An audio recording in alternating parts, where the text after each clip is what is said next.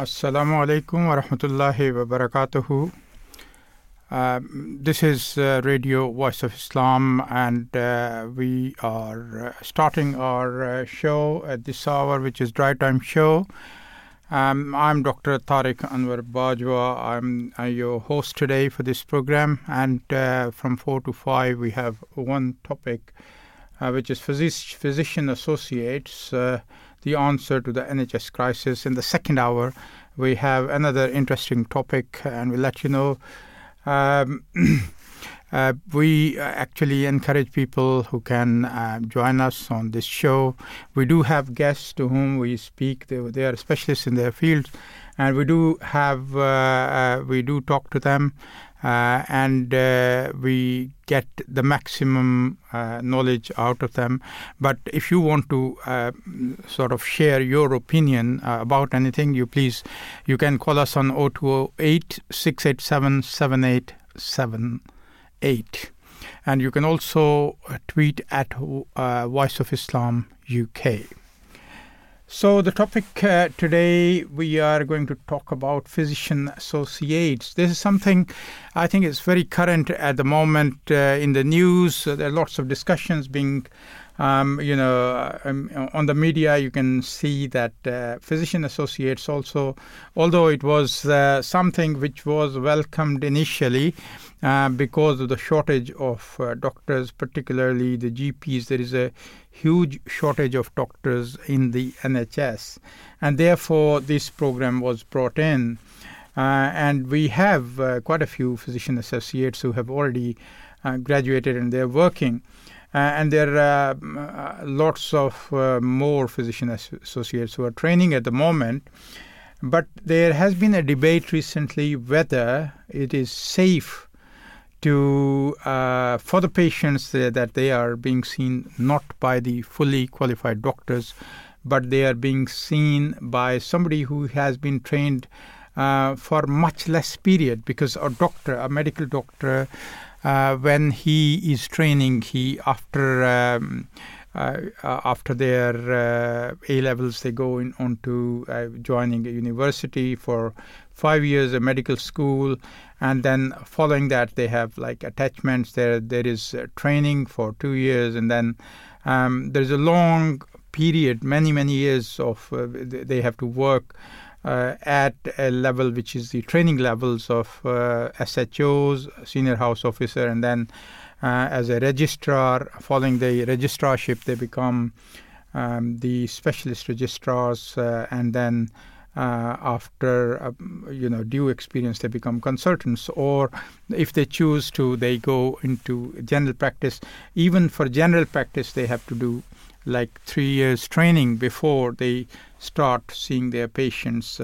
Even during registrarship, of course, they have there is a training on the job. So while they are working, they are being trained as well. So basically, in comparison, the physician associates are the ones who actually they are graduates, and they get into this training. It is also competitive. And they are, they have a very good knowledge, and they're usually from the associated fields, and who are taken into having a training for the physician associates. But their training is only limited to 2 years.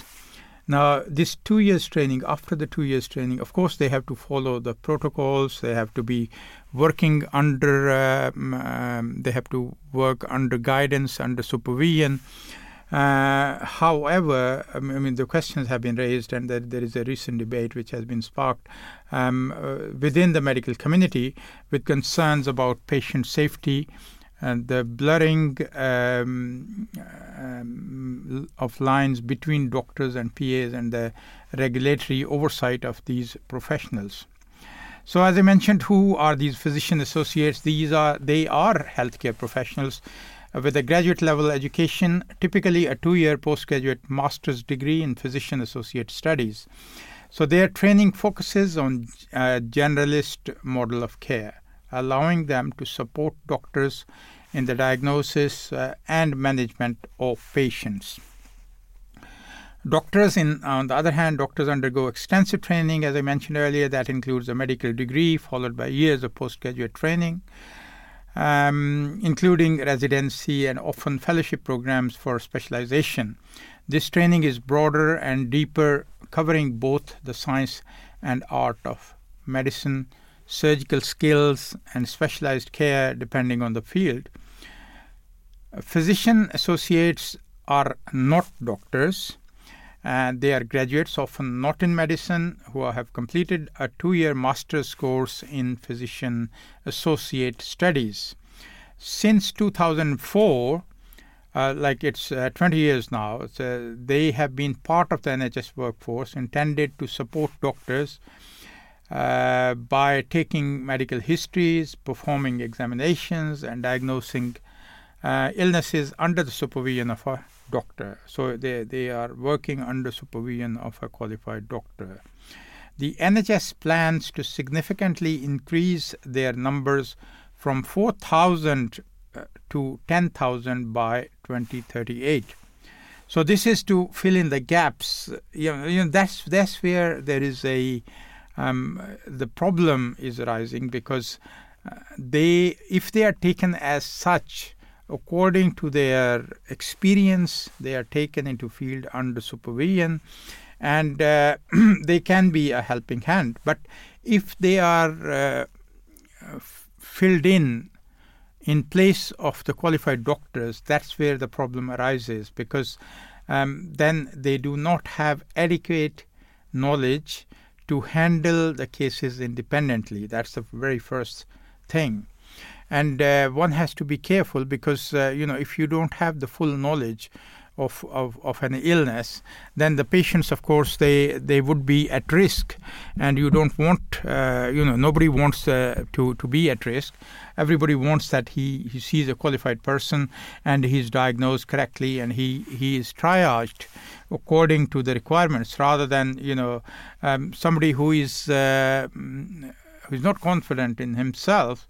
But sometimes it can be that they are overconfident, and then the certain things can be ignored, which is again risky. So one has to be careful that if you put the thing in a proper way, then of course it will be useful that they are there and they are helping the doctors, particularly when we have a lot of shortage of doctors. But the main problem with the doctors, again, if you must have been observing that there have been long periods of strikes by the doctors because they are not being paid enough. Particularly the junior doctors, their salaries have been the same. Like, at least I know that for the last more than 10 years they have been frozen. They are not going up. Particularly, many other healthcare professionals are not, or being underpaid as well.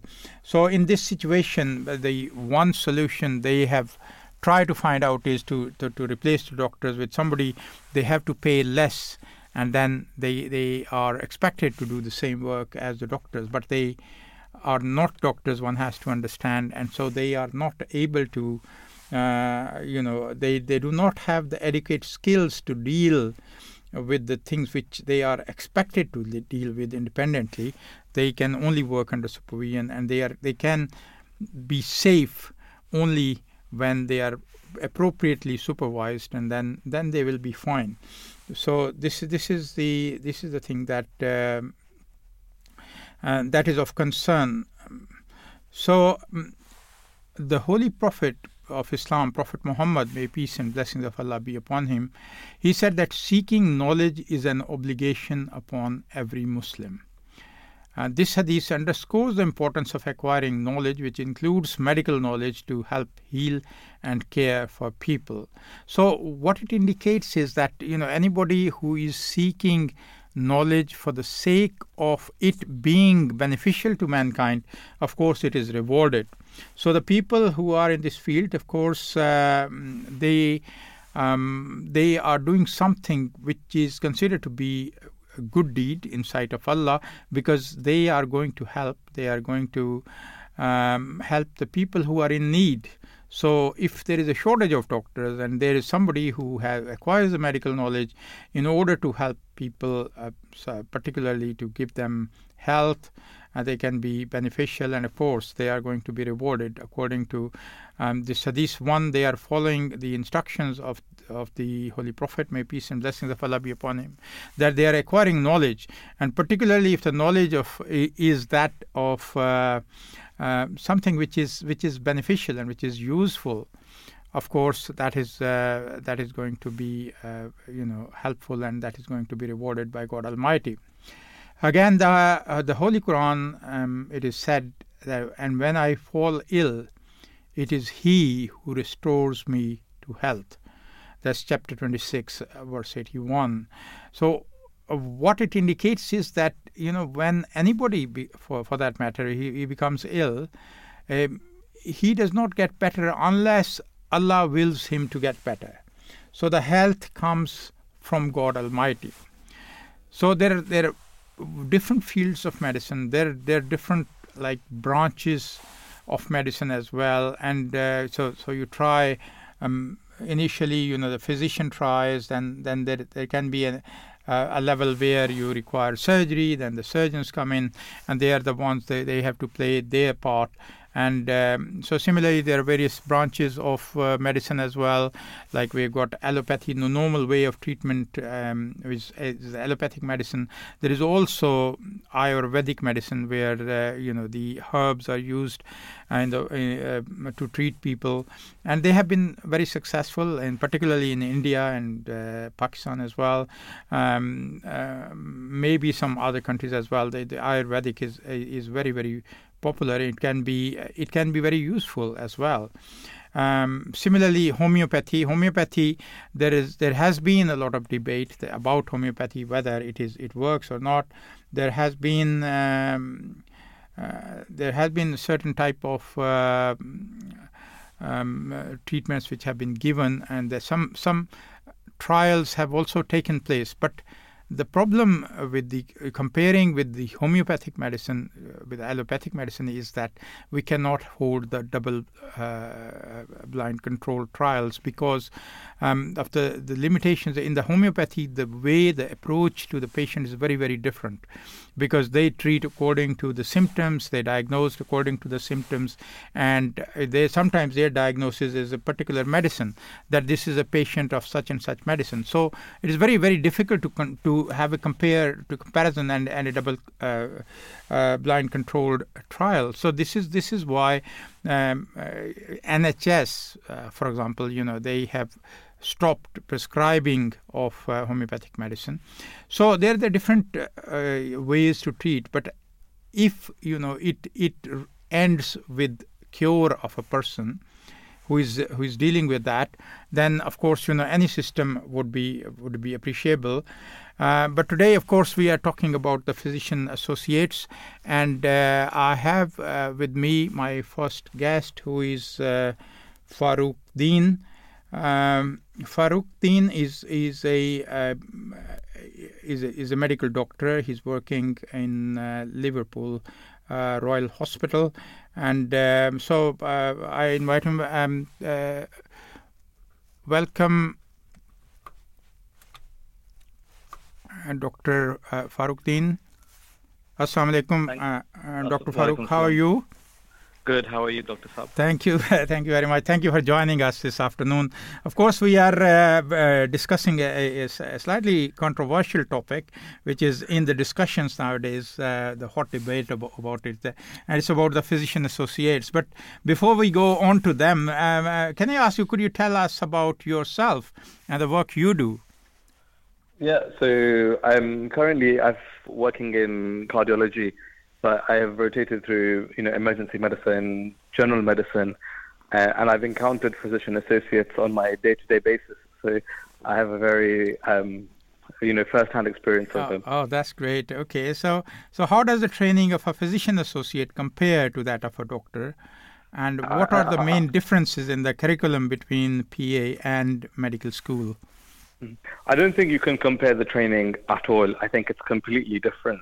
Mm-hmm. A physician associate course is only 2 years. A medical course is 5 years or 6 years in a very intense, detailed, supervised manner.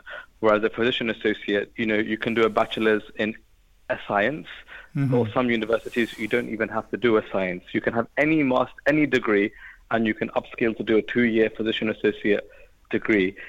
Unfortunately, obviously, some physician associates who I've met, they've been working in investment banking for the past 15 years. And then because 15 years ago they've done a degree in biomedical science, they are entitled to do a master's to become a physician associate. So that means just with 2 years experience, or 2 years degree, they are seeing patients, they are trying to start management. So actually, a lot of medical doctors feel that there is no comparison between the education a physician associate gets and a doctor gets. All right. Okay. That the British Medical Association has expressed a strong opposition to the government's plans to have the GMC regulate physician assistants, arguing that it would diminish the role of doctors and potentially confuse patients. What do you say about that? I fully agree with the British Medical Association stance on this. In the physician associates that I've encountered in hospital, they don't differentiate that they are the physician associate.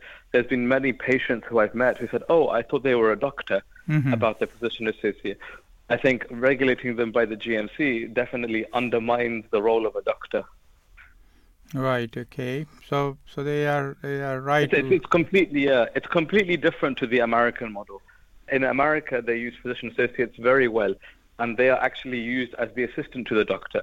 How they are meant to be used, to help the doctor with the diagnosis, but not to replace the doctor. But in the UK, it seems that they're replacing the doctors with the physician associates. Doctors in training are complaining of lack of training opportunities because the consultant would rather take the physician associate with them for the procedure, because the doctors in training are rotating every 3 to 4 months. So the consultant doesn't know them as well, whereas the physician associate is there permanently. It's really disadvantaging doctors. All right. Okay. So So the name, I think, if there is a suggestion that if the name is changed to physician assistant, that might clarify more, particularly for the patients, that who they are seeing. Originally, I think that was the name, and it was changed to physician associates by them. But the BMA wants them to be referred to as physician assistants, again, to help with the ambiguous role that they have. But I don't think that is going to happen with this current government plan. All right. Okay. So, what tasks or procedures can a physician associate perform independently, and how do the responsibilities of a physician associate differ from those of a doctor? So, in hospital, they are trying to use them identical to a doctor, but they're not allowed to prescribe medications. They're not allowed to order ionizing radiation, so they can't order X-rays, they can't order scans, they can't prescribe. So actually, the tasks that they can do are limited because of the restrictions placed on their role. So they should be working under supervision, whatever they are doing, aren't they? They should be, but again, in reality, you can say supervision. What defines supervision? Because, out-of-hours hospitals are not staffed with supervision. Your supervisor could be a registrar, but that registrar is responsible for 900 patients in the hospital. So how supervised is supervision? But, the government are using this as a way to fill in gaps, because obviously employing doctors is more expensive in the long run. But actually, it's going to be patient care which eventually will suffer. Right. Okay. So is basically trying to save some money can they can end up with more problems. Definitely, and there's been many cases in the media of poor diagnoses by physician associates. So how do physicians associates typically collaborate with the doctors in patient care, and what level of supervision do physician associates require when working with patients? I mean, I think they're unsupervised. If you look in general practice now, where I think you yourself have worked in general practice, and you know how complex it is to have patients in general practice and what a wide variety of skills you need. Yeah. Nowadays, you can do this 2-year physician associate upskilling, and you can be an investment banker before this. 2 years later, you are working in a GP practice, unsupervised, seeing patients, making plans, even sending patients home without having to always discuss with the GP. Whereas a doctor who has been a doctor for 5 to 6 years in the middle grade level, a registrar, is not allowed to work in a GP practice because they are not a GP qualified. They're not even allowed to work in the role of a physician associate. So there's a very big problem here, because a doctor who is not a GP, but they could be very qualified, they could have MRCP, they could have other membership exams, they're not allowed to work in GP practices. But obviously they are more qualified than a physician associate, but instead the government is allowing physician associates to work in these practices, and they are incentivizing this for the GP. So they are paying GP practices money to accept physician associates and giving them funding. Right. I think there has been a case, particularly, that's why the concerns have been raised, where a tragic incident happened, and when a PA misdiagnosed a patient's symptoms, leading to a preventable death. And that has, obviously, that raised to the issues of this, the concerns about the safety being dealt with by a physician associate, isn't it? Yeah, exactly. This is the we are going to, unfortunately, there's going to be many more of these incidents happening. So, looking at the positive side, in your experience, how do physician associates complement the work of doctors and other healthcare professionals within the healthcare system? I think to use them positively, there is a role for them potentially, but the role needs to be clearly defined. And currently, that's not happening with the clearly defined role. Doctors, there's a lot of paperwork, there's a lot of administration that doctors have to do. Discharge summaries, they have to do ordering of scans, liaising between different members of the team. This is a good role for them to help ease the pressure so that doctors can focus on training, they can focus on making the patients better, and the physician associates or assistants, as they should be called, can help with these sort of roles where they are helping, with the doctor's administration. So, with your experience, what do you think is the solution to the shortage of doctors? This is a £1 million question, I think. The problem is there needs to be more training numbers. Currently, there's a backlog in training. This year, over 7,000 people have applied to become a GP in the UK. And we already know in the UK that there's a shortage of GPs. We have known this for such a long time, that there's a shortage in GPs. But we are not fulfilling the shortage because there's only 4,000 jobs for training. So that means that 3,000 doctors who want to become GPs are not going to become GPs because there's not enough space. Again, this is seen in multiple specialties, in gastroenterology, in anesthetics.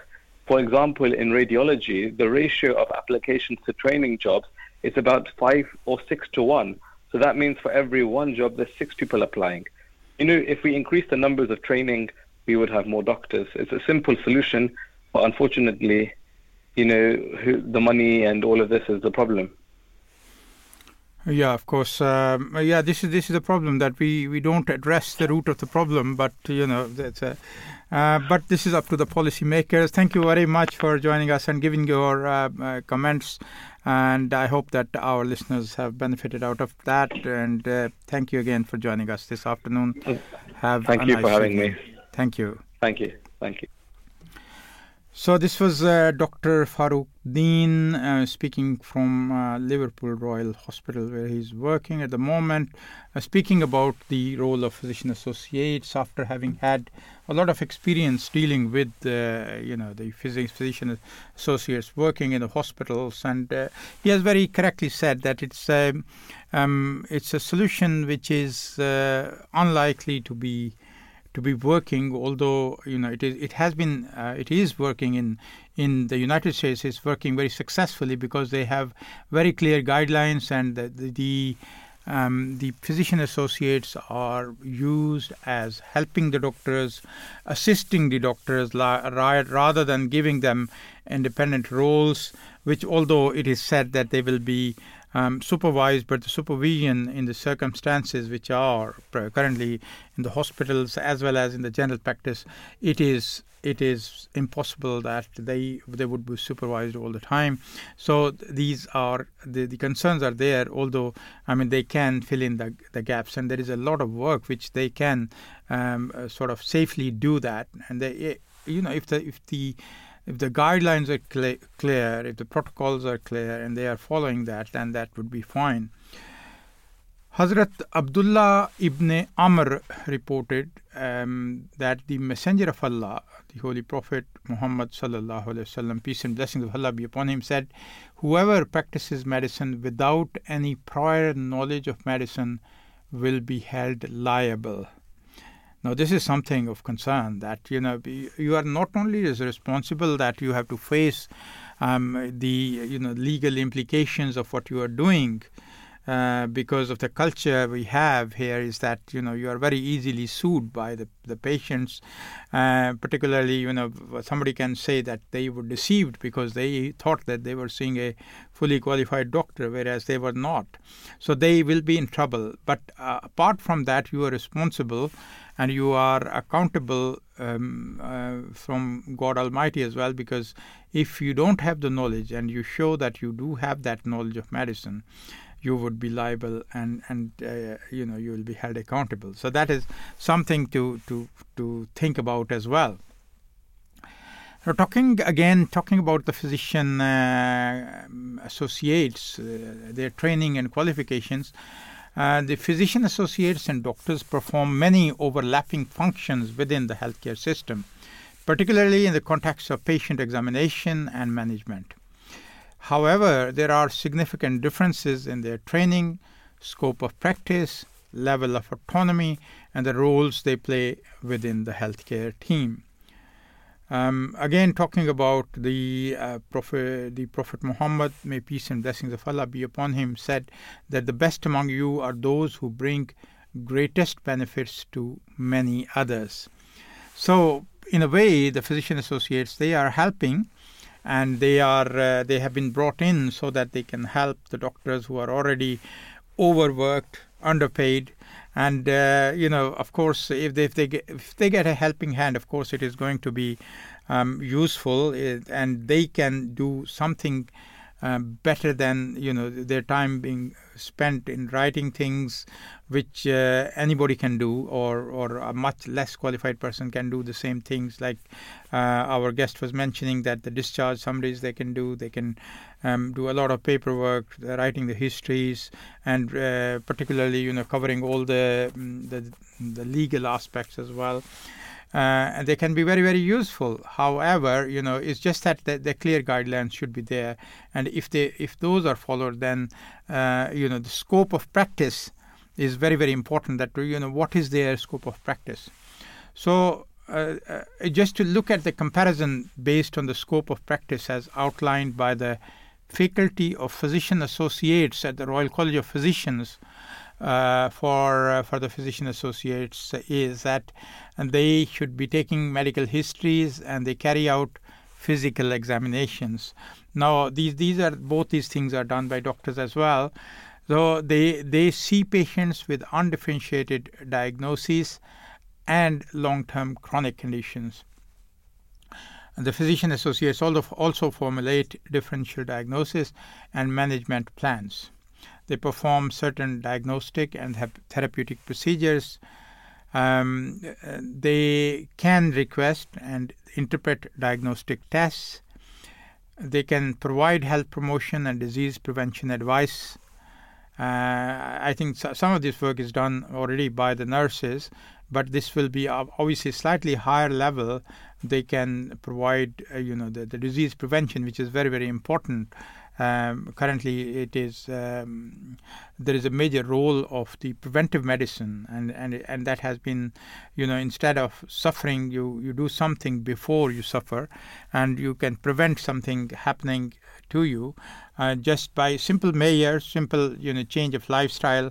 So that is health promotion. So if you are working on that, you'll be able to help people to prevent a disease.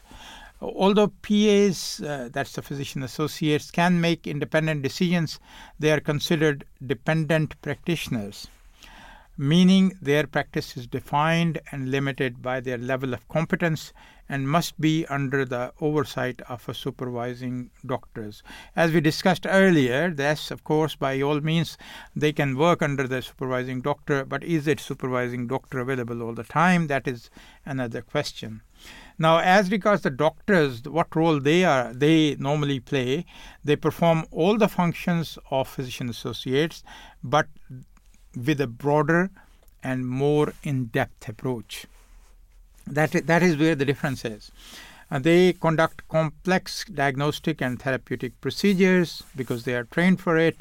They make autonomous decisions regarding patient care, including diagnosing, prescribing, and conducting surgery for surgeons. Depending on the field, if you're working in the field of surgery, of course, surgery is something which is the more you do, the better you get. So if they are training there day and night, they are in the same field, they can be appropriately trained and they can do the same procedure, of course, under supervision. And the doctors, they can they perform all sorts of procedures, and because of adequate training they have had, and they in particular field, if they choose to go in a particular specialty, they are able to do the advanced procedures on that. For example, somebody who is doing a cardiac catheterization, doing the angioplasties and angiographies, then with training they can do all sorts of procedures, which the specialist or their seniors do. Even during the training levels, the doctors can perform all those procedures because they are supposed to do that. Again, the doctors are responsible for the overall management of patients, including those with complex and multifaceted conditions. They can work independently without the need for supervision, and they can supervise other healthcare professionals, including the physician associates. Of course, all the other healthcare professionals, they come, particularly if you're working in a general practice, then all the other staff other than doctors, they are working under the supervision of the doctors or the GP partners, and that includes the physician associates, that includes the nurses, that includes the those who are the students who are coming there, getting their training. So all that the doctors can perform independently, and whereas a physician associate is a dependent practitioner who works under the supervision of doctors. They can practice independently in the sense of seeing patients and making decisions within their competence, but this independence is facilitated through supportive working relationships with their clinical supervisors. Doctors, they have full autonomy in their practice and they are responsible for making independent, high-stakes decisions. They can supervise and delegate tasks to the physician associates and other health care professionals. Coming to the Islamic teaching again, in the Holy Quran it says, "And whoso saved a life, it shall be as if he had saved the life of all mankind." That's from chapter 5, verse 33. Of course, a very, very important verse of the Holy Quran, which guides us how important or how precious it is to God Almighty, who has created a life, that life is saved. So God Almighty gives the credit that whosoever saves even one life, it is as if he has saved the life of all mankind. So it's such an important message in this verse. Whereas, sometimes the lives are taken, for no reason and without even giving a thought about it, that, what they're doing, what are the consequences of that. The high value Islam places on saving life is a fundamental aspect of the medical profession. Now, before we go ahead, our head of the Ahmadiyya Muslim community, he gave a talk to the members of the Ahmadiyya Muslim Medical Association, and let's go on and listen to that, and then we'll carry on the rest of the program. I wish to present an excerpt of the Prophet Messiah al-Islam regarding the spirit of sincere service of humanity that he desired to see amongst the members of his Jamaat.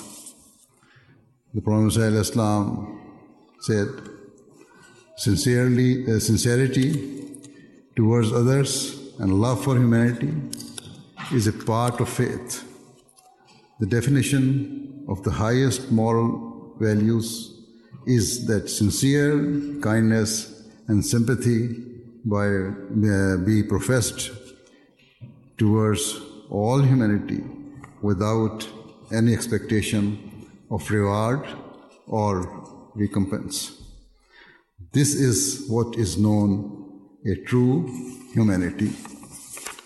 The Prophet Messiah al-Islam further states, Allah the Almighty never forsakes those people who hold within their hearts sincere love for humanity. These precious words of the Prophet Messiah al-Islam should be your guiding light and remain etched in your heart and mind at all times. They should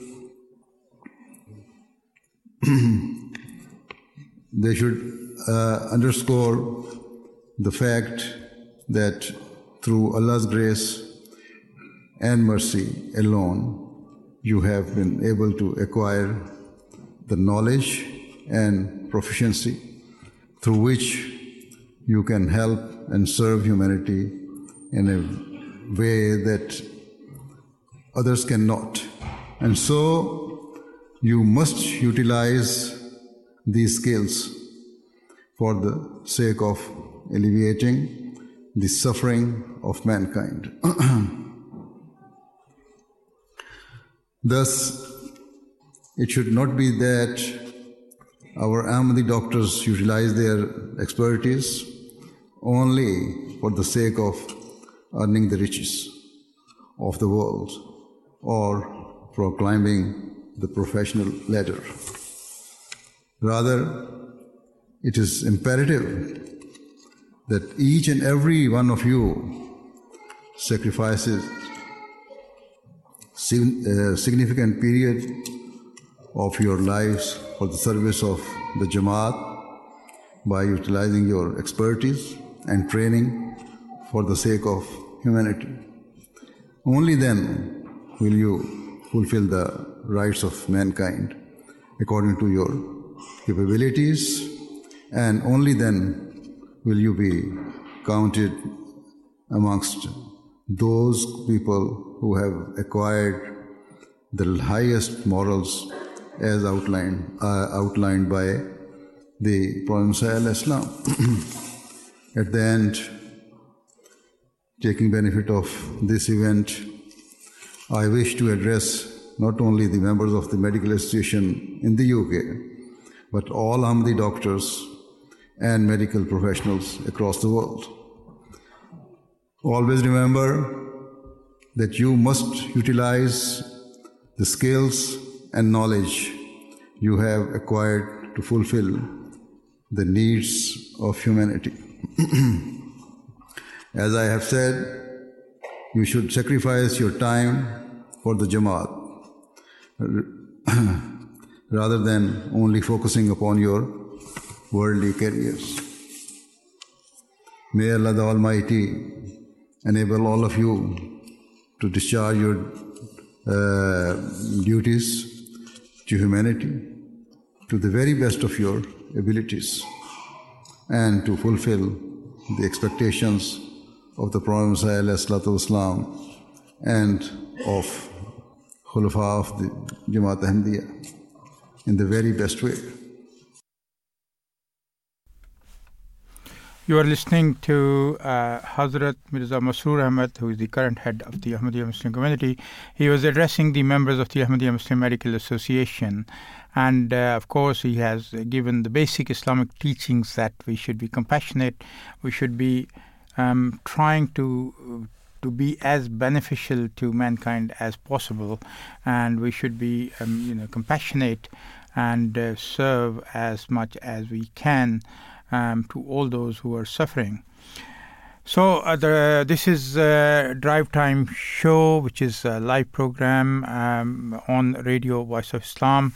I'm Dr. Tariq Anwar Bajwa. I'm hosting this program today. And the topic we are discussing is physician associates, their role in NHS. So there has been some hot debates about their roles, and we are talking about that. We also spoke to one of our guests who is a working doctor and who has had experience with working with the physician associates.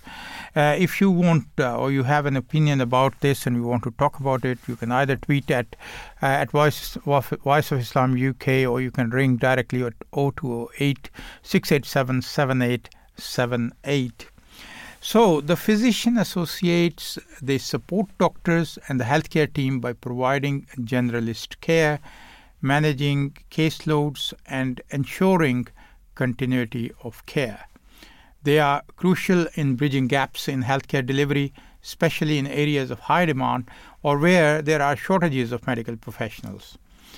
I think this is the first thing where the reason why the physician associates were brought in was the shortage of the properly qualified medical professionals. Now, the doctors, they lead the healthcare team, providing supervision, guidance, and mentorship to other healthcare professionals, including the physician associates. They are ultimately responsible for the diagnosis, treatment, and management of patients, especially in complex cases or when advanced medical interventions are required. In chapter 3, verse 111 of the Holy Quran, Allah the Almighty has stated that a Muslim is he who enjoins what is good and forbids evil. Here, the Holy Quran explains that true Muslims are people who promote goodness, they stay away from evil and injustice, and they encourage others to do good deeds as well. Only a person who has a sincere love for mankind and feels the anguish of God's creation can be caring and sympathetic in the way the Holy Quran desires. Such profound love for humanity is only possible if your heart is pure and free from malice and selfishness. Now, the reference from chapter 3, verse 111 of the Holy Quran, which I just mentioned, which speaks about enjoining what is good and forbidding evil, holds significant relevance in the context of healthcare. This directive emphasizes the moral and ethical responsibilities of individuals, urging them to promote positive actions and prevent harm.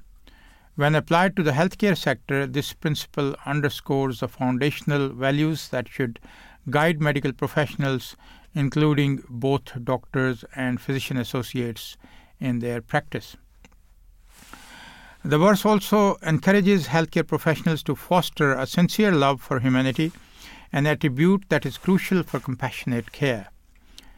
This love motivates professionals to go beyond mere technical competence, enabling them to connect with patients on a human level, understand their sufferings, and strive to alleviate them. In a healthcare setting, this manifests as patient-centered care, empathy, and a commitment to understanding and addressing the holistic needs of patients.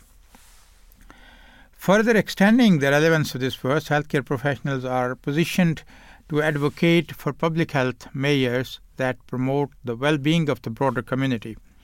By enjoining good and forbidding evil, they can play a pivotal role in public health advocacy, disease prevention campaigns, and efforts to address health disparities and injustices within the healthcare system. Now, what are the physicians' concerns? Let's have a look at that. A significant majority of doctors, that is 87%, that's of course a huge majority, They believe that the way PAs are utilized in the NHS poses a threat to patient safety. The BMA suggests renaming PAs as physician assistants to clear any confusion about their role and qualifications. Moreover, there is a call for equitable pay, as it is reported that PAs earn significantly more than newly qualified doctors despite their lack of comprehensive medical training. And now, looking at the professional response, the medical professional response has included advertisements and lobbying against the regulation of the physician associates by the GMC, with the BMA leading the charge. Medical Royal Colleges are experiencing internal dissent, with members demanding a revaluation of support for medical associate professionals, including the physician associates. Now, the Royal College of Physicians of Edinburgh has voiced significant concerns, emphasizing that physician associates should not substitute doctors, and warning against the expansion of their roles beyond their qualifications. The GMC supports the development of physician associates, recognizing their potential contribution to the healthcare system under the condition of strict regulatory oversight to ensure patient safety. Physician associates will be required to clarify their role to patients and work within their competence limits. Now, that's where, that's an important point, because, if a physician associate, when he introduces himself or herself to the patient, they should be clearly indicating that, what their qualification or what their role is. Because if they are not doing that, they are being dishonest, and of course they are likely to put themselves into trouble later on. The Holy Prophet of Islam, Prophet Muhammad, may peace be upon him, he also said that the merchant who is honest and truthful will be counted with the prophets, the truthful and the martyrs. This is a great words of the Holy Prophet, may peace be upon him, that the merchant who is honest and truthful will be counted with the prophets, the truthful, and the martyrs. Great words.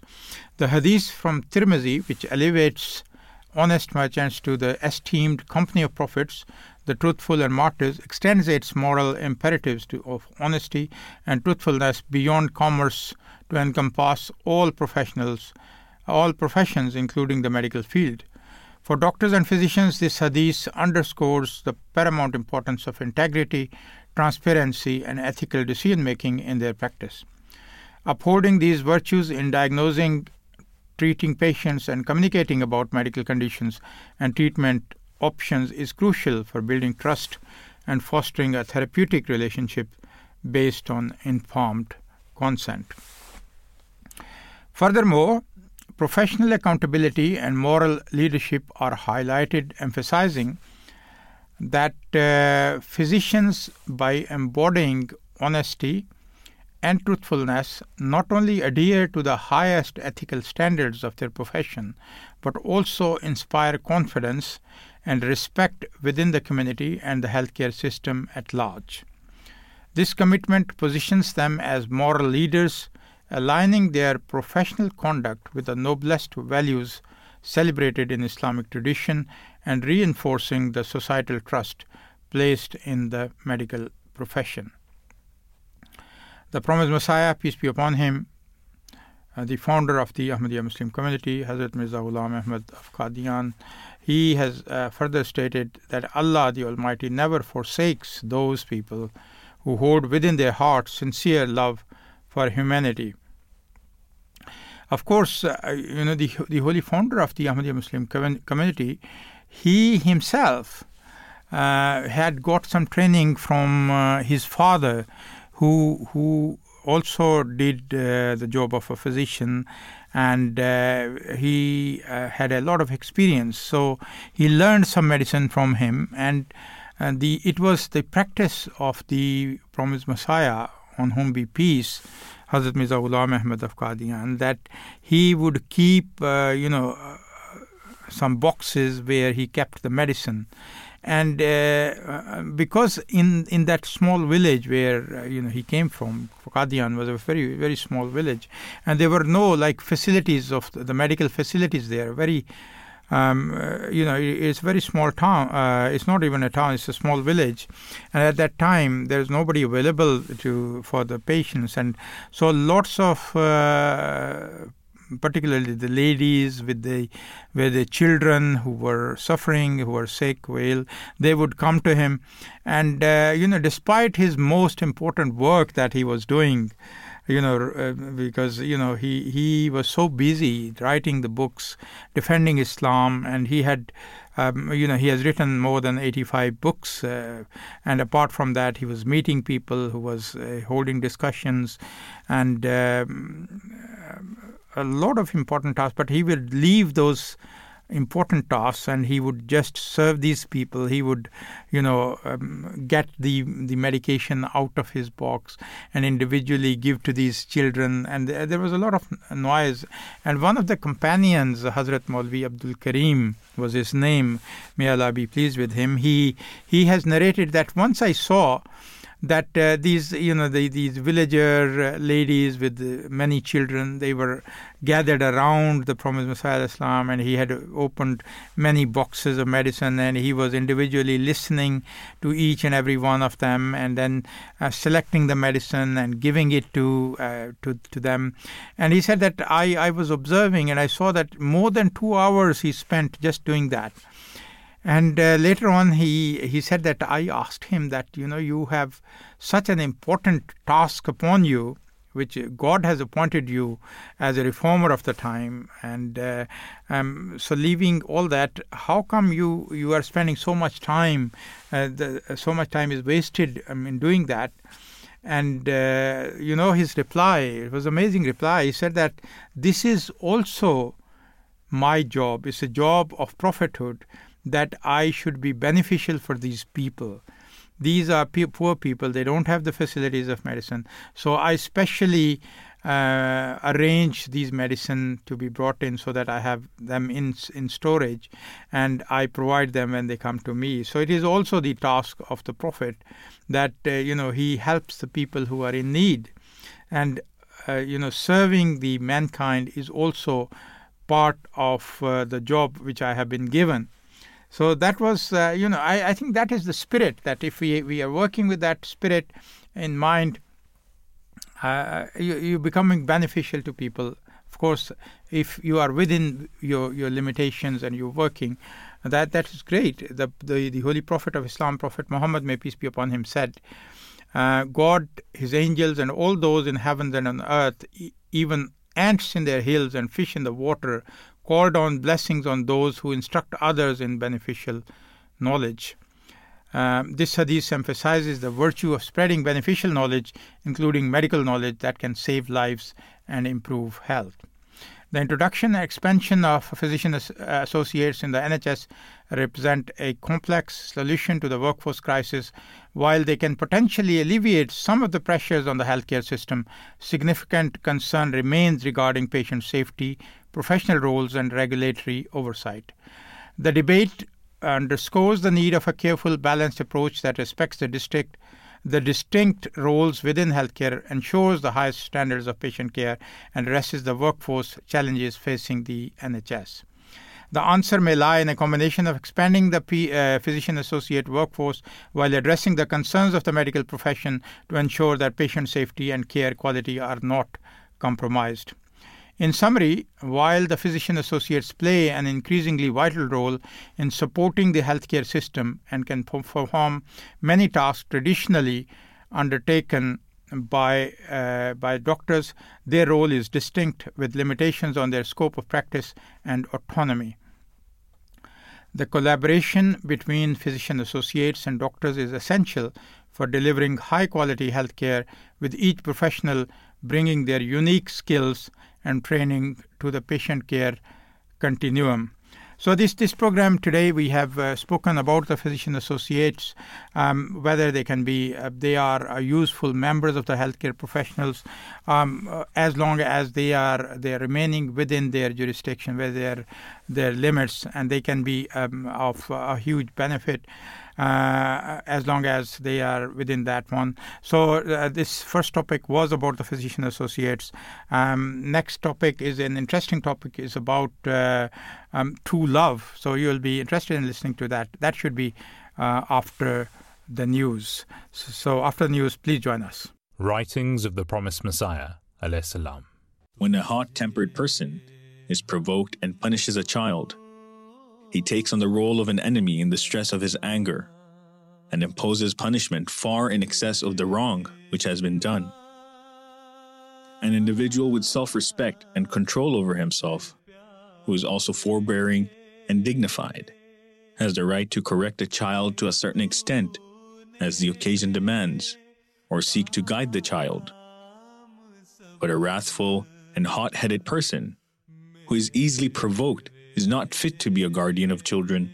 I wish that instead of punishing children, parents would have recourse to prayer and should make it a habit to supplicate earnestly for their children, for the supplications of parents on behalf of their children meet with special acceptance. Assalamu alaikum wa rahmatullahi wa barakatuh. Peace be on all of you. Welcome back to the Drive Time Show on Radio Voice of Islam. We have just come back for our second session, which is from 5 to 6. In the first hour, we discussed an important hot debate about the physician associates, and we spoke to our guest about that as well. This hour, we will be speaking about true love, marriage, and harmony. I'm sure many of you would be interested in this particular topic. Your own experiences around you in your households, friends. So all of us have different experiences about somebody finding true love, whether through marriage, and the harmony particularly associated with the marriages. So if you want to get involved into the discussion, you could call at 020-8687-7878, or you can tweet at Voice of Islam UK. This is your host for the Drive Time show today is Dr. Tariq Anwar Bajwa. In this topic, we are going to discuss about the Islamic teachings, the perspective from the Islamic point of view, as well as, what are the factors which are involved, how you can achieve harmony in marriage, how you can sort of find true love. If we are not able to give you the tips, at least we'll talk to our guests as well and have some knowledge from him as well. The Holy Quran, which is the holy book of Muslims, are revealed on the Holy Prophet, peace be upon him, and it is a great guidance, and we usually seek guidance from the Holy Quran. The Holy Quran, in chapter 79, verse 9, it says, "And we created you in pairs." Now, in a world filled with ever-changing notions of love and relationships, we turn to the timeless wisdom of Islam to explore the true essence of love. Join us on this enlightening journey as we delve into the depths of Islamic teachings, hadiths, and practical advice to uncover the secrets of nurturing a love that is not only rooted in righteousness, but also guided by the example set by our beloved Prophet Muhammad, may peace and blessings of Allah be upon him. Whether single, married, or seeking to deepen your understanding of love in Islam, this show offers valuable insights and actionable advice to cultivate a love that brings joy, fulfillment, and spiritual growth. In Islamic tradition, marriage is considered a sacred bond, and finding a righteous partner is emphasized. The Holy Prophet of Islam, Prophet Muhammad, may peace and blessings of Allah be upon him, he said that a woman is married for 4 things: her wealth, her family status, her beauty, and her religion. So choose the one who is religious. May your hands be rubbed with dust. Now that is an Arabic saying which means that may you prosper. So the thing is that these are the four bases on which you choose somebody who you select for to be your wife. And he has advised that you usually look at their wealth, you look at their family status, you look at her beauty, and also you look at what religion she belongs to, or whether she's religious or not, whether she's righteous or not. So the righteousness, he said that you should look at that, whether she's righteous or not. That should be the priority. Of course, if she has the other things associated with that, that is a bonus. If she can be wealthy, like the first wife of the Holy Prophet of Islam, Prophet Muhammad, may peace and blessings of Allah be upon him, Hazrat Khadija, when he married her, although she was older than him, he was 25, she was 40 years of age at that time, and she was a widow. Yet, she was a very pious lady, and she came from a very noble family, and she was also wealthy.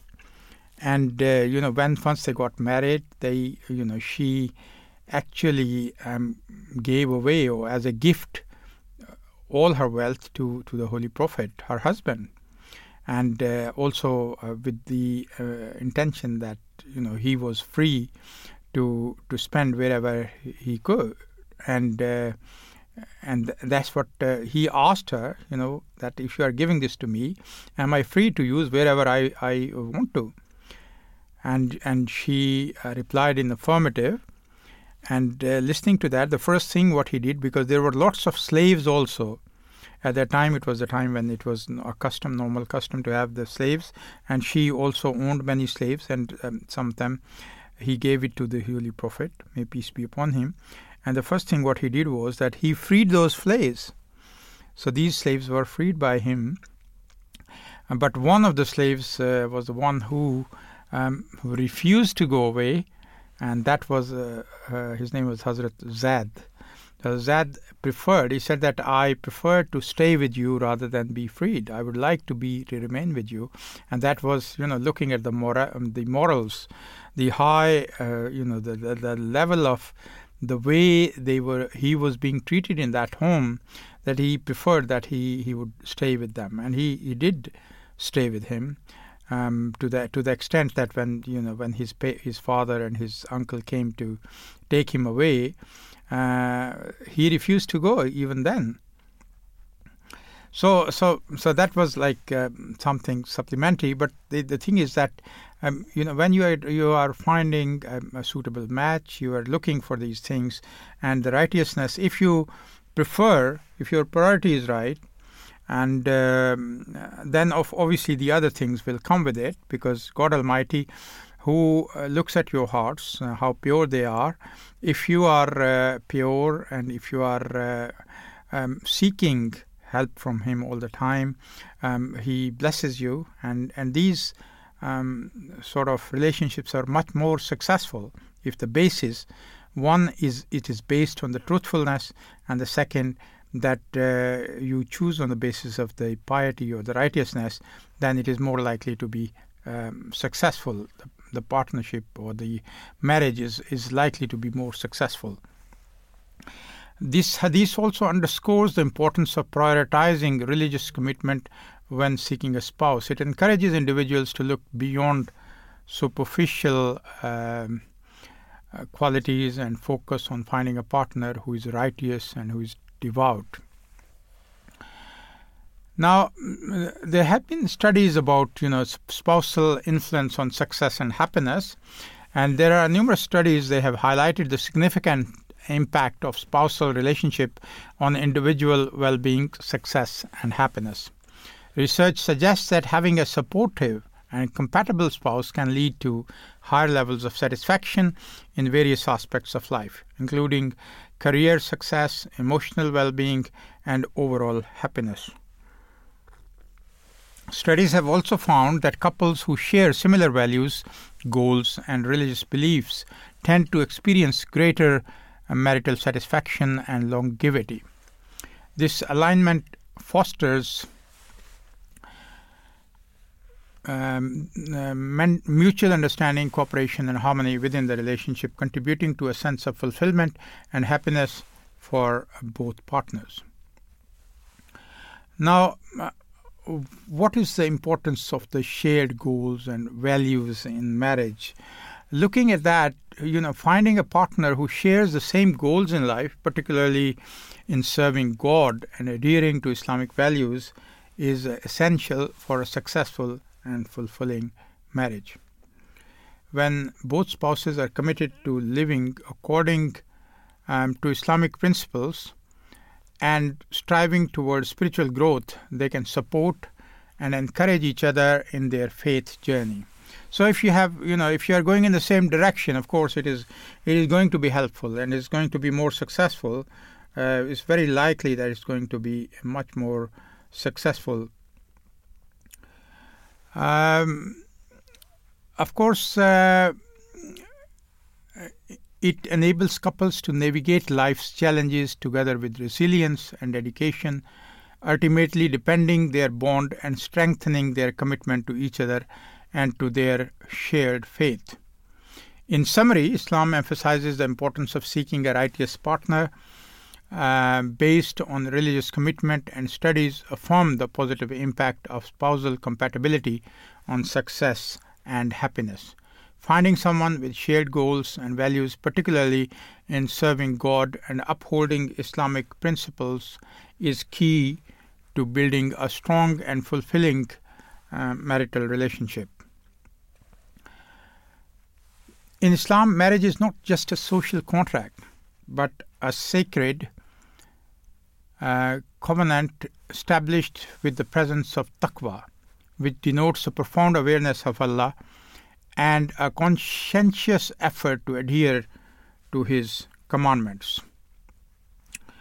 The Quran emphasizes the importance of taqwa in various contexts, including marriage. For instance, in chapter An-Nisa, now this is one chapter of the Holy Quran which is particularly concerned about, the name suggests that the name is woman, so it is about the woman, and this is chapter 4, and in verse 2, Allah the Almighty says, "O ye people, fear your Lord, who created you from a single soul, and created therefrom its mate, and from them twain spread many men and women, and fear Allah, in whose name you appeal to one another, and fear Him, particularly respecting ties of relationship. Verily, Allah watches over you." This verse underscores the significance of taqwa, that's the righteousness in marital relationships, reminding couples to maintain God consciousness in their interactions and decisions. When spouses cultivate taqwa, that's righteousness,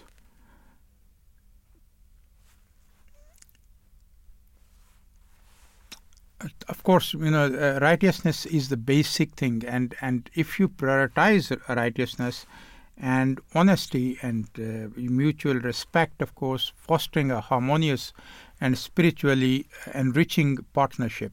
So if the basis is righteousness, it is very likely that the harmony, of course, will come, and you are more likely to have a relationship which is much more successful.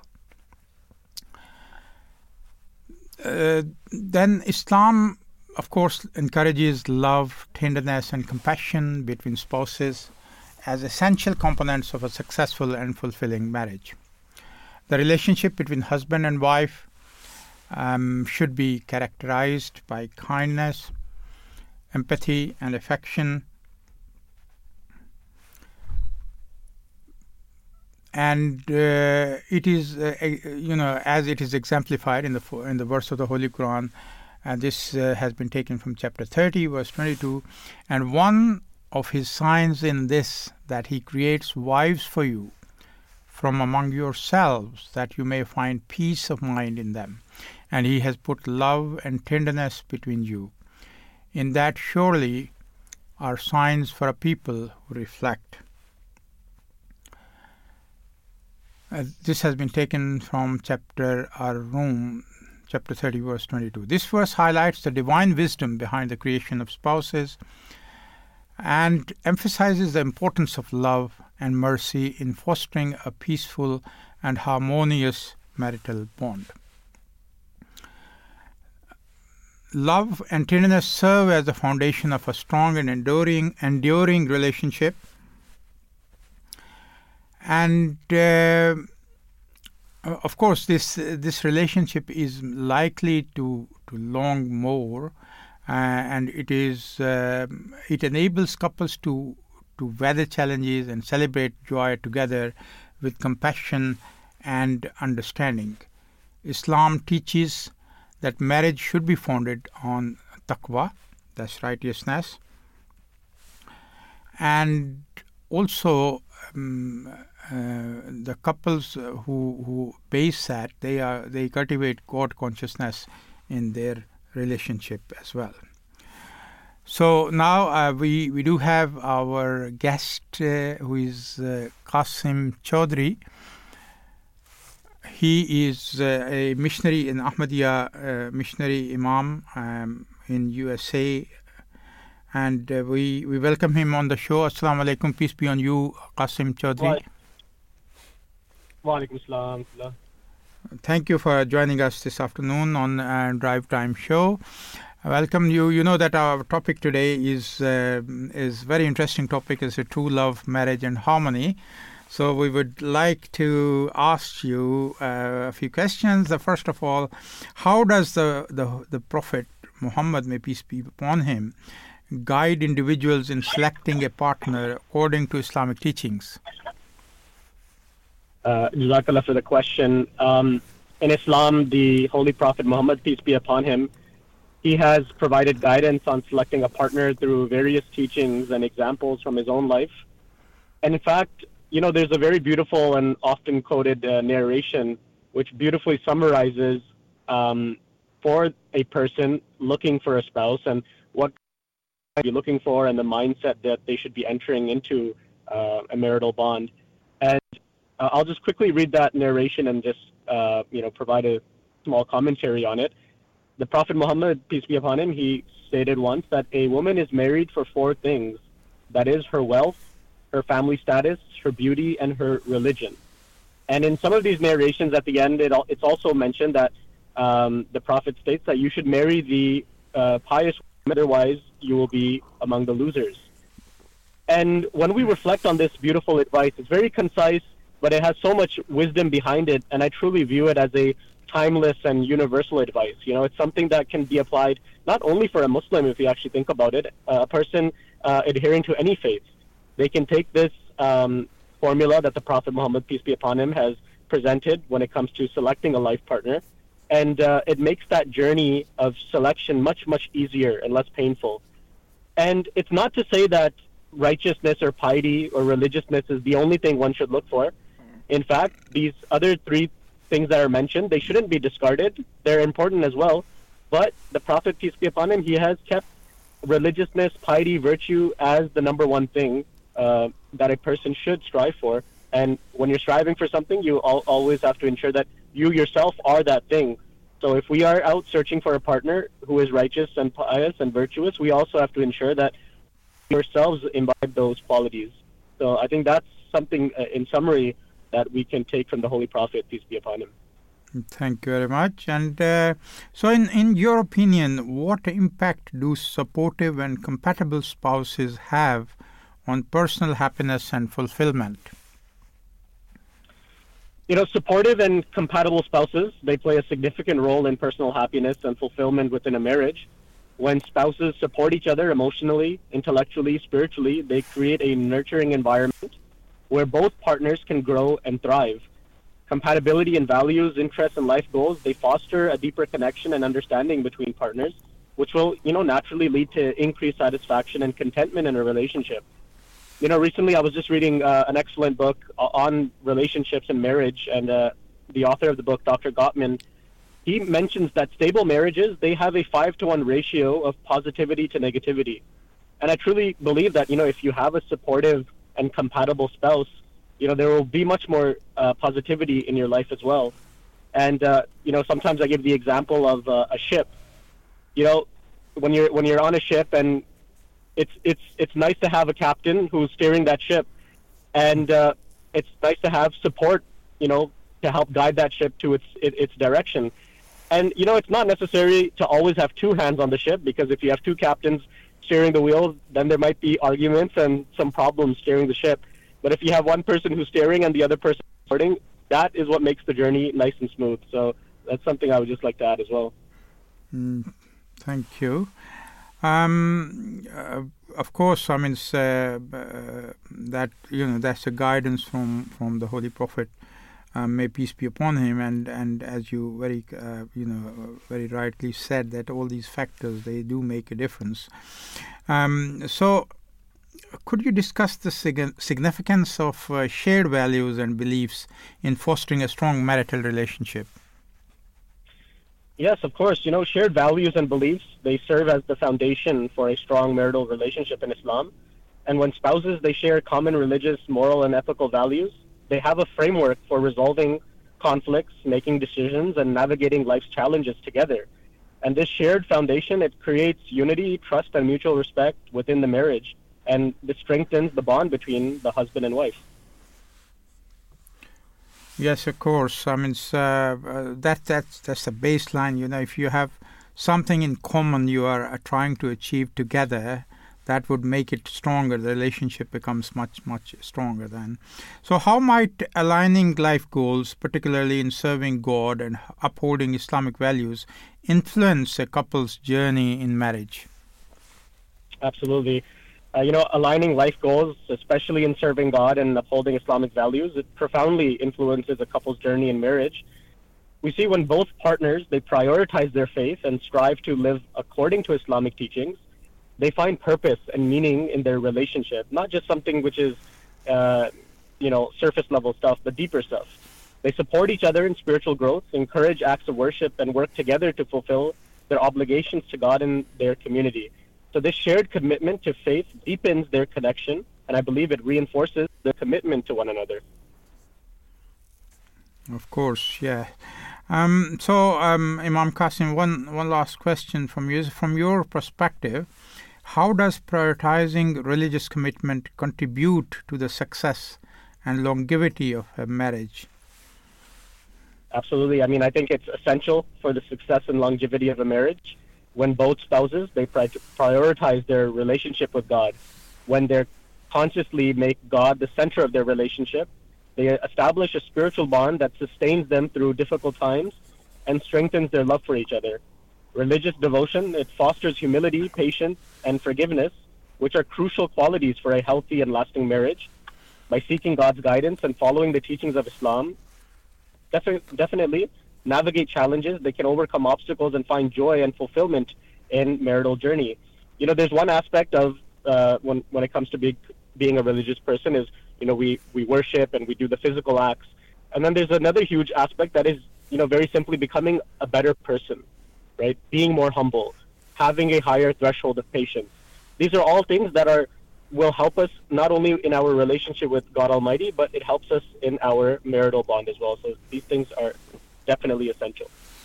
That's great, and we do have our role model, the Holy Prophet Muhammad, may peace be upon him, the way he treated his wives and the way he behaved, and how we see that with so many marriages as well, how successful his marriages were, and how happy his wives were.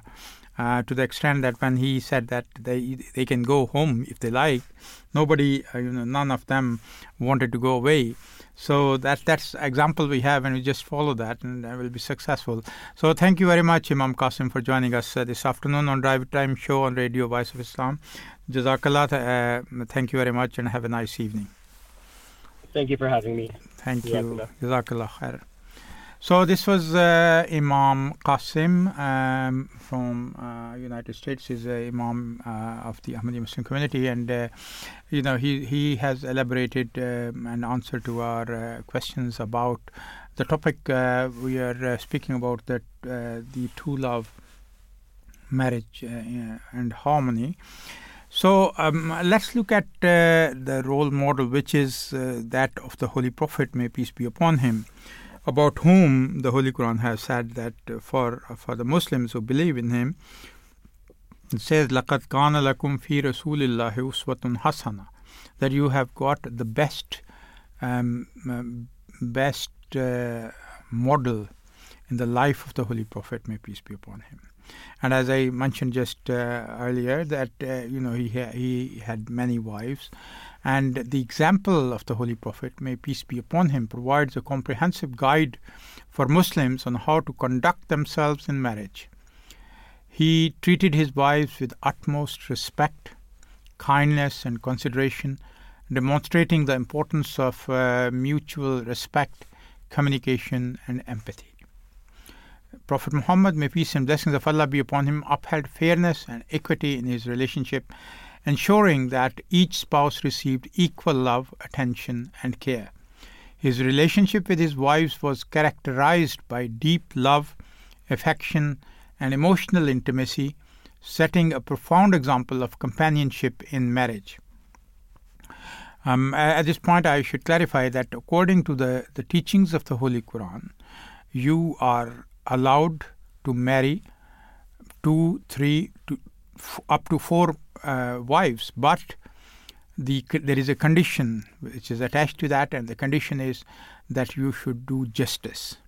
So all of them, they should be treated in exactly the same way, no matter that you can't change your internal emotions of your heart. Maybe you are you tend to bend towards one because of maybe her beauty, maybe her some other qualities, but God Almighty has instructed, has commanded that if you cannot do justice, then it is better that you only marry once and you don't bring in a second wife if you can't do justice amongst themselves. So additionally, the Holy Prophet, may peace be upon him, showed remarkable patience and forgiveness, prioritizing harmony and unity within the family. He provided spiritual guidance and support to his wives, encouraging them to strengthen their faith and practice righteousness.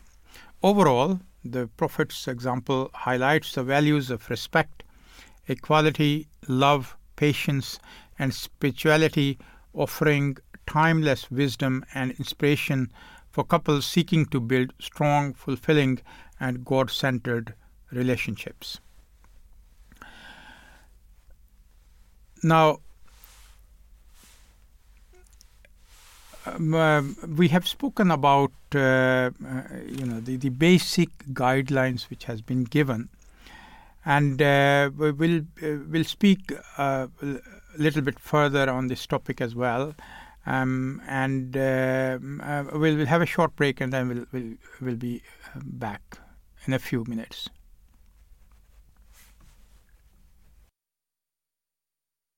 A new station, the Voice of Islam, with live discussions, religion and culture.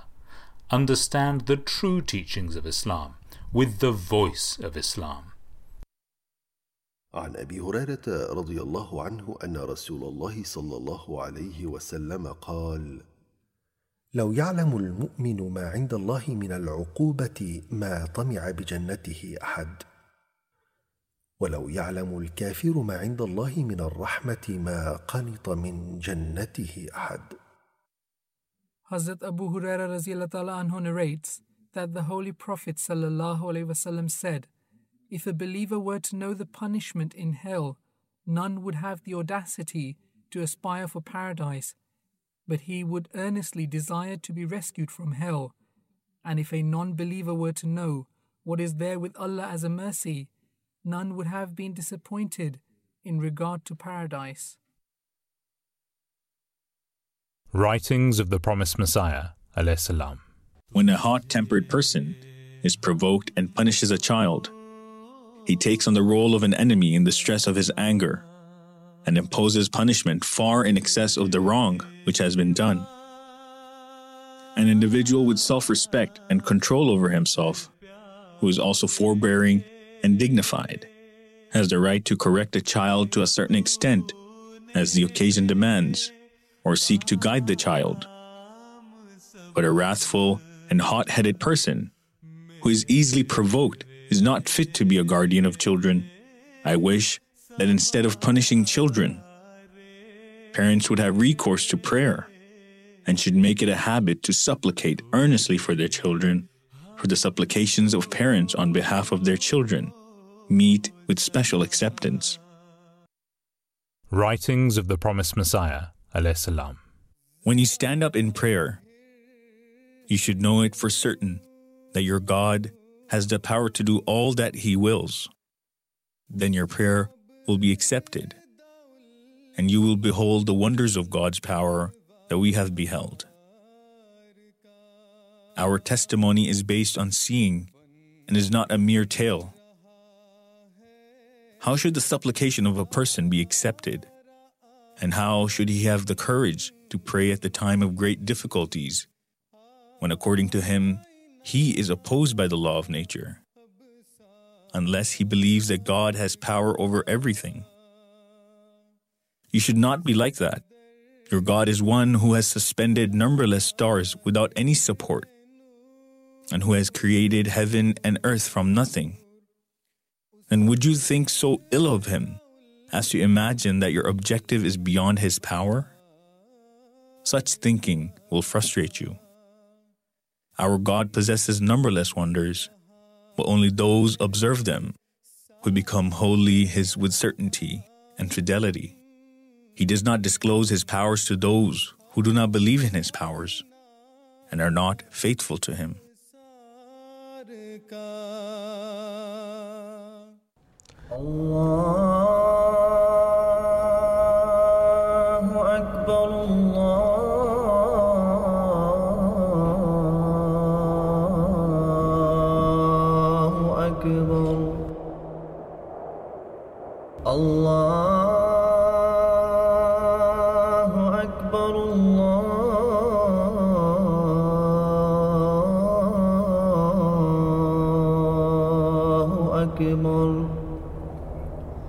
أشهد أن لا إله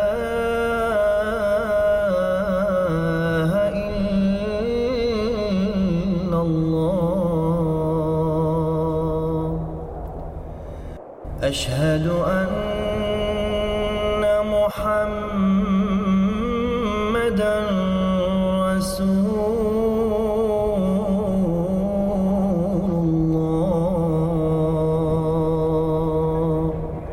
You're listening to the Voice of Islam Radio. Welcome back. We are in the second half of our drive time show today here on the radio Voice of Islam. The topic we have been discussing is true love, marriage and harmony. And we have discussed various aspects, how and on what basis we can achieve this goal. That if we are marrying, then we're thinking of having a stable relationship which could last long. It could bring happiness to both the partners, and it could bring peaceful life which everybody would like to have. So if we can achieve that, we have looked into it, and we've seen that the guidance which was given by the Prophet Muhammad, the Holy Prophet of Islam, was that when you are looking for marriage, you are looking at various things, and those things are that you look at the wealth, whether the person is wealthy, belongs to a noble family, also that you look at the beauty of the person as well, and then you also look at whether she's righteous or not.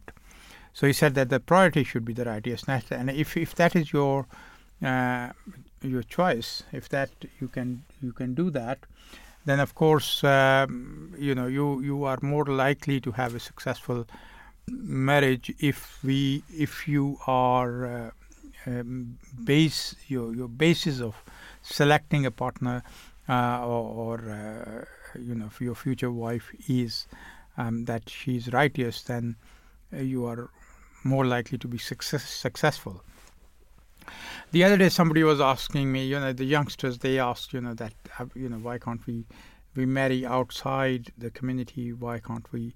Of course, I mean, those who are, from the people of the book, they are allowed, the Muslims can marry them. But the condition is that they should believe in one God. And that is one thing. And apart from that, I mean, I simply, usually when I speak to them, they're seeking advice about, what kind of partner they should be looking for. And I usually tell them that you should look at not only your partner or wife, but also the mother of your children. How would you like her to behave in training your children? How are you going to, what do you expect from that the girl you are going to select or choose?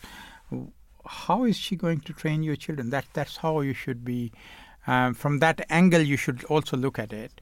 That you want to go to the mosque. You have got a meeting. You have got you want to go to listen to the address by the Khalifatul Masih, and if your wife is not sharing your goal with you, if she wants to go out and enjoy herself, go to a film or somewhere else, then of course there is going to be a friction, and that you won't like that, and you want to train your children according to your choice. So if you want that, if you want you want peace, then of course then you have to make the choice accordingly. By all means, you can go outside, but this is what you are likely to face. That, so you think before you take a step into that direction. So we looked at the life of the Holy Prophet, may peace be upon him, himself, and we see that how his behavior with his wife was such, he always treated them with respect, with equality, with love, with patience, and his spirituality help in the bonding which he had with his wives, and that is a role model for us if we just follow that. And I think it's very, very important that we read about the life of the Holy Prophet Muhammad, may peace and blessings of Allah be upon him. And for that matter, you should also read about the life of the promised Messiah, the Imam Mahdi, the reformer of the time, because he has lived in this current age, and the way he treated his wife, the way he gave respect to his wife, and the relationship, such a beautiful relation he had with his wife, and he had so many children, and with such a big responsibility, while he was so busy, so he gave time, and he also gave her a lot of respect and training as well, which was going on during his lifetime. So I think these are role models for us, and we should look at that. And if you are trying to find a harmonious relationship, then we should follow the guidance which they have given. Just that is the wisdom we get from them. They are the beacons of light, and we read that, and then we, after reading that, if we embark upon this journey of marital bliss, then you'll be seeking God's pleasure and blessings every step of the way. So the current head of the Ahmadiyya Muslim community, Hazrat Mirza Masroor Ahmad, he gave a guidance to the married couples, and we got an audio of that. Let's listen to that. Out of our entire group of Khudam, we have many Khudam that are married. They have new nikah, they have been engaged, and many of us are still not married, and inshallah will be in the process of being married. Can you give one piece of advice, an attribute or a trait that we can instill inside ourselves to make a successful relationship with our future spouse and future in-laws? Nobody is perfect. Always show patience for your wives. Whenever you see anything wrong, any shortcoming, anything, then close your eyes, close your ears, close your mouth. Your life will be okay.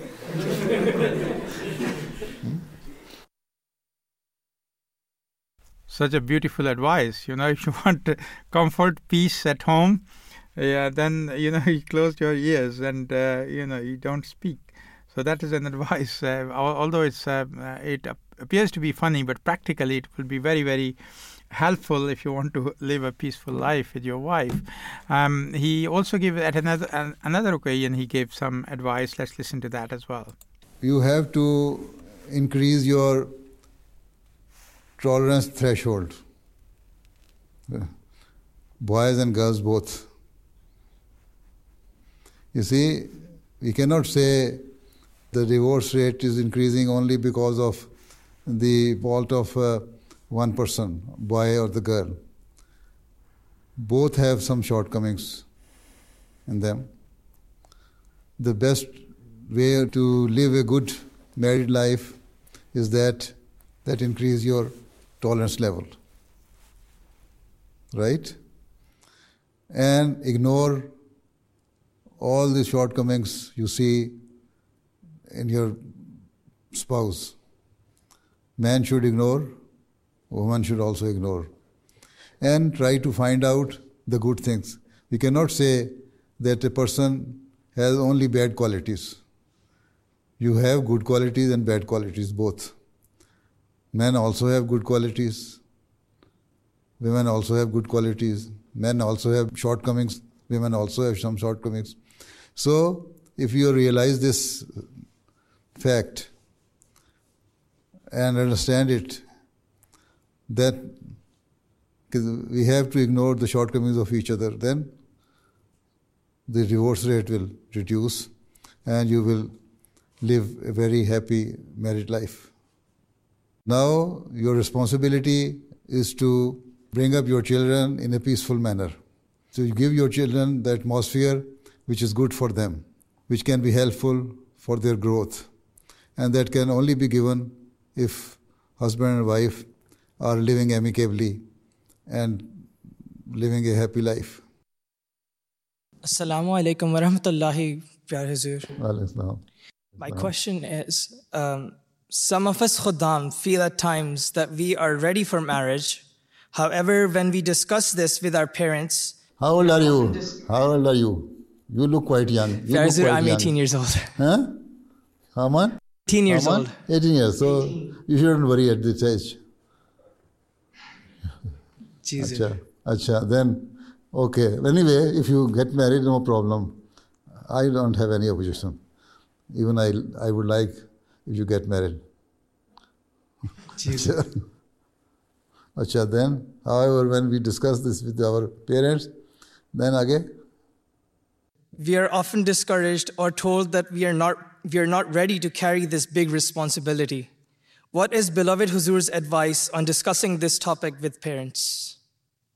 I have already said if you get married at this age, I will be happy.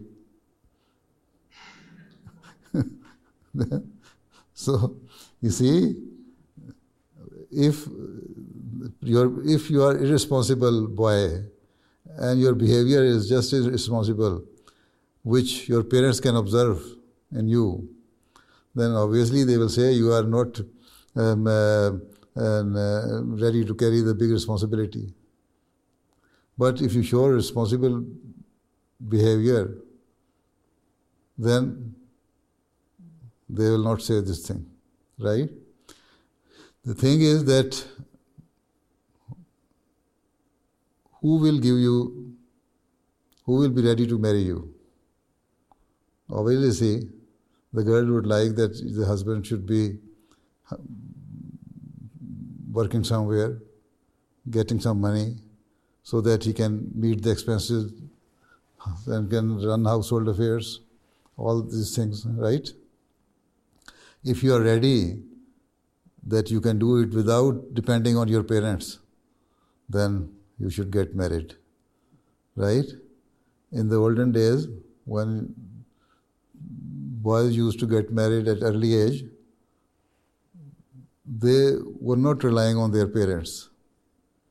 They would earn their own money and they will run their family affairs on their own, right? If you are ready to do that, now my advice is that you should get married now, today, and even immediately after this meeting. Huh? I don't have any objection, right?